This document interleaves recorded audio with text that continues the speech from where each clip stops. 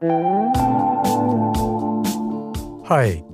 I'm Greg Lefebvre, and this is The Compulsive Storyteller, a series of short personal stories where we explore the idea that truth can be stranger than fiction. This week's episode, entitled 3 Street Shot Shorties, brings you 3 little stories from the streets of New York. First up, I unwittingly give a family from Kansas a hair-raising New York experience they won't soon forget. Next is a short and sweet tale of a bad parking job by a BMW owner and its inevitable result. Finally, a sad tale of tragedy and its midnight memorialization on the sidewalks near Washington Square.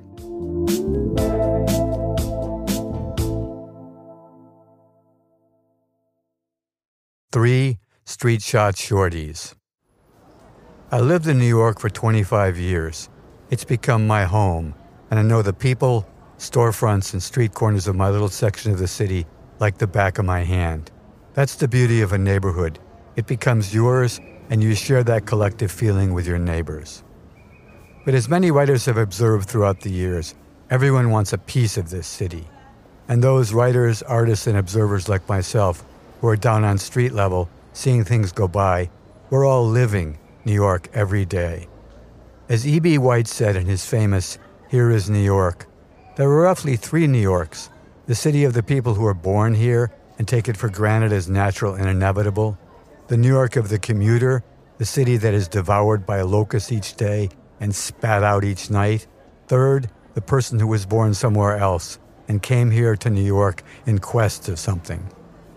He goes on to say, it's the settlers who give the city its passion. I guess White and I share that passion for the city and its streets, falling in love with the small details that make this place. But everything is always changing, and I can start to feel possessive, protective even, trying to hold on to the ever-elusive old New York. But maybe that's what ties all the different types of people together in this city. We all have our opinions of what New York really means. I like to think of the following as snapshots in story form, little still-life photos taken on the streets of New York City that may all be pieced together to get at some of its larger character. Street Shot Shorty number 1, Sidewalk Dining. My sarcastic response to the suggestion that we all eat at a table outside the restaurant? Nah, bad idea. We'll get harassed by some homeless guy and there'll probably be a drive-by shooting. In spite of this advice, my wife and her guests prevail. I love New York, but one of the bad things about the city is that everybody wants to come here.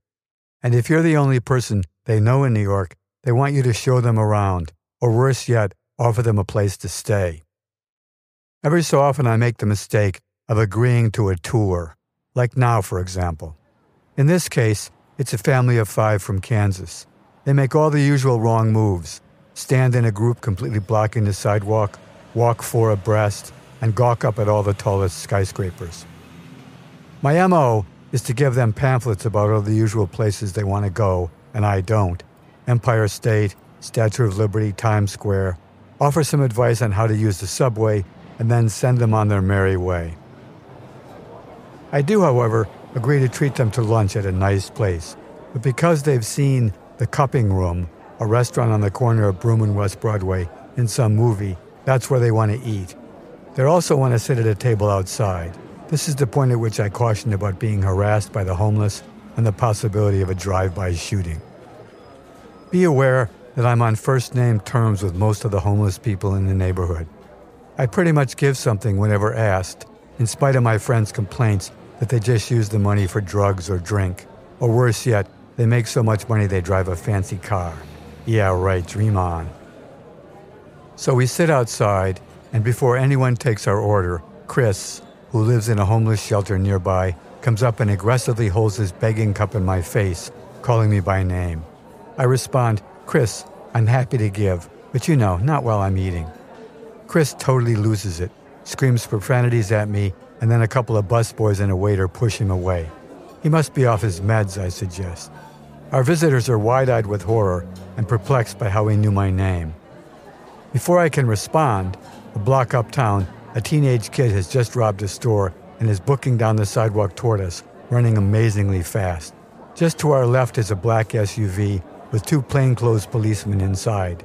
They observe the situation, jump out of their car, draw their guns, and yell, "Freeze, motherfucker!" I yell to my group, "Get down!" which they all do immediately. The kid does freeze, holds up his hands, and kneels down as instructed. Then they cuff him and load him into their vehicle. We all decide to forego lunch, and the Kansas family decides right on the spot to leave town early. I'm guessing because they don't want to spend another minute in such a horrifyingly lawless place. They will most probably never return. My prediction about why we shouldn't eat outside was based on pure sarcasm and not on my experience in New York. In the 20 years since this happened, I have been harassed while eating by only one homeless person and have never again seen a thief apprehended at gunpoint.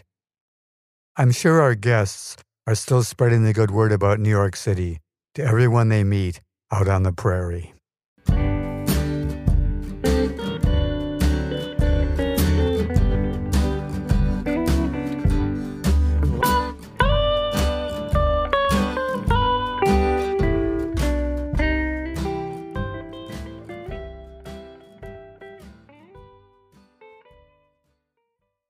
Street shot shorty number 2, Beamer. I do believe that certain types of people buy certain types of vehicles. For example, an old VW bus is going to be driven by a very different person than a Hummer or a Harley. Actually, I hate road-hogging Hummers more than almost any other brand of vehicles.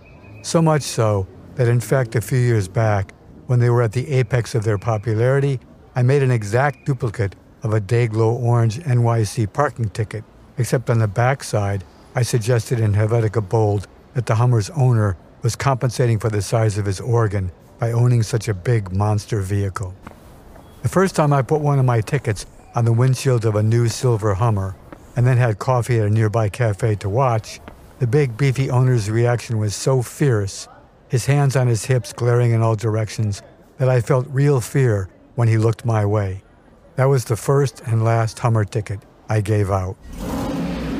There is, however, another vehicle that tops my list of entitled owners, the sports-sized BMW. I've been cut off by, had parking spaces stolen from behind by, almost been sideswept by, and been otherwise abused by many of these little Beamers. There's even a joke about their behavior. What's the difference between a BMW and a porcupine? With a porcupine, the pricks are on the outside. One day, directly across Bleecker Street from my art studio, I witnessed a classic Beamer move. There was an extra-large backhoe, called an excavator, from a nearby construction project, parked there taking up 4 spaces. The equipment driver had extended the arm of his machine and then rested the teeth of the bucket on the paving, creating an arc of sorts.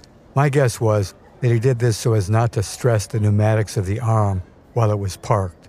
There was just enough room for a car to park under the arm, and sure enough, along came a shiny new black BMW and parked there.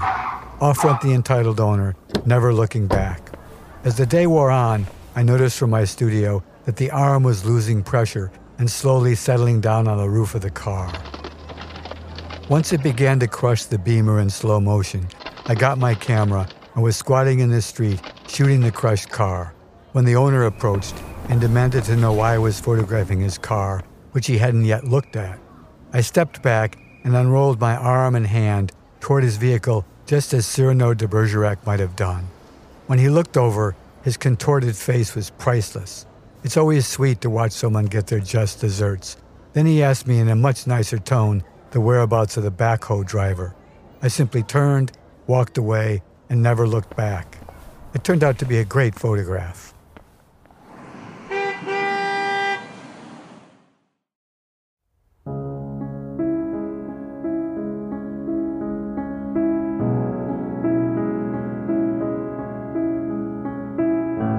Street shot shorty number 3, fire.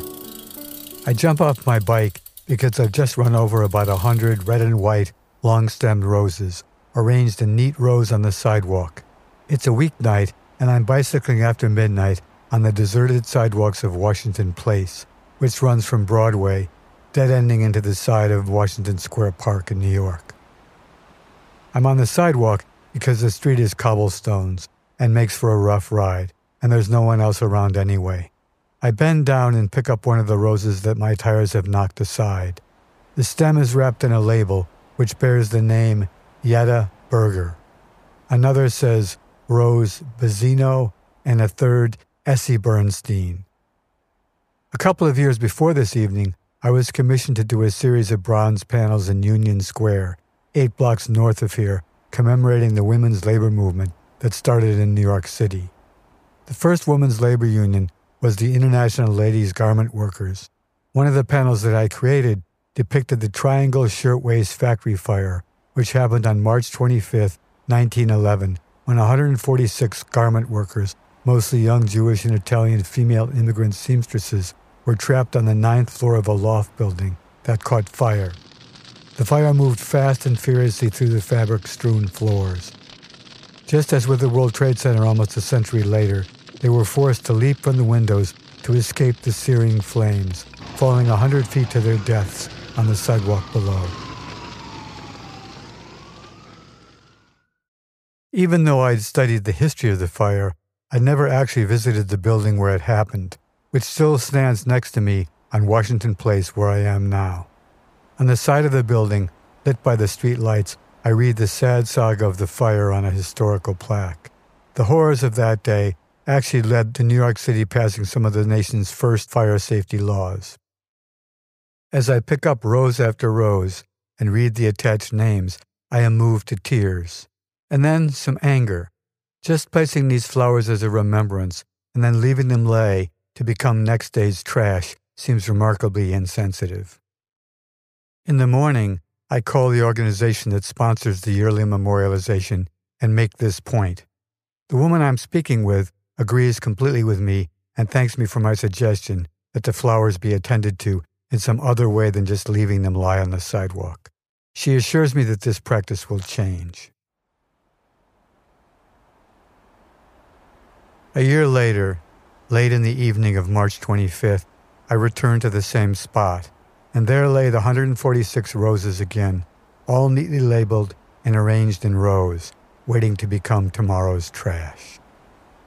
C'est la vie, c'est la mort.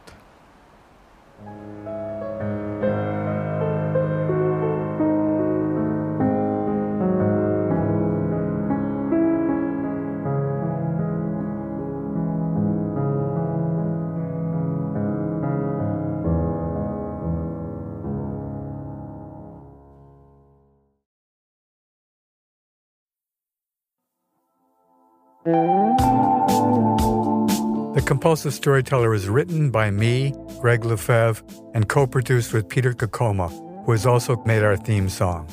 If you enjoyed this week's episode, we'd love your help sharing the show. Please subscribe to The Compulsive Storyteller for free on Spotify, Apple, or wherever you listen. And if you would leave a review, that would be fantastic. Follow the show on Instagram at The Compulsive Storyteller, and check out our website for more information at thecompulsivestoryteller.com. Thanks for listening, and if you don't like this one, the next one will be another story.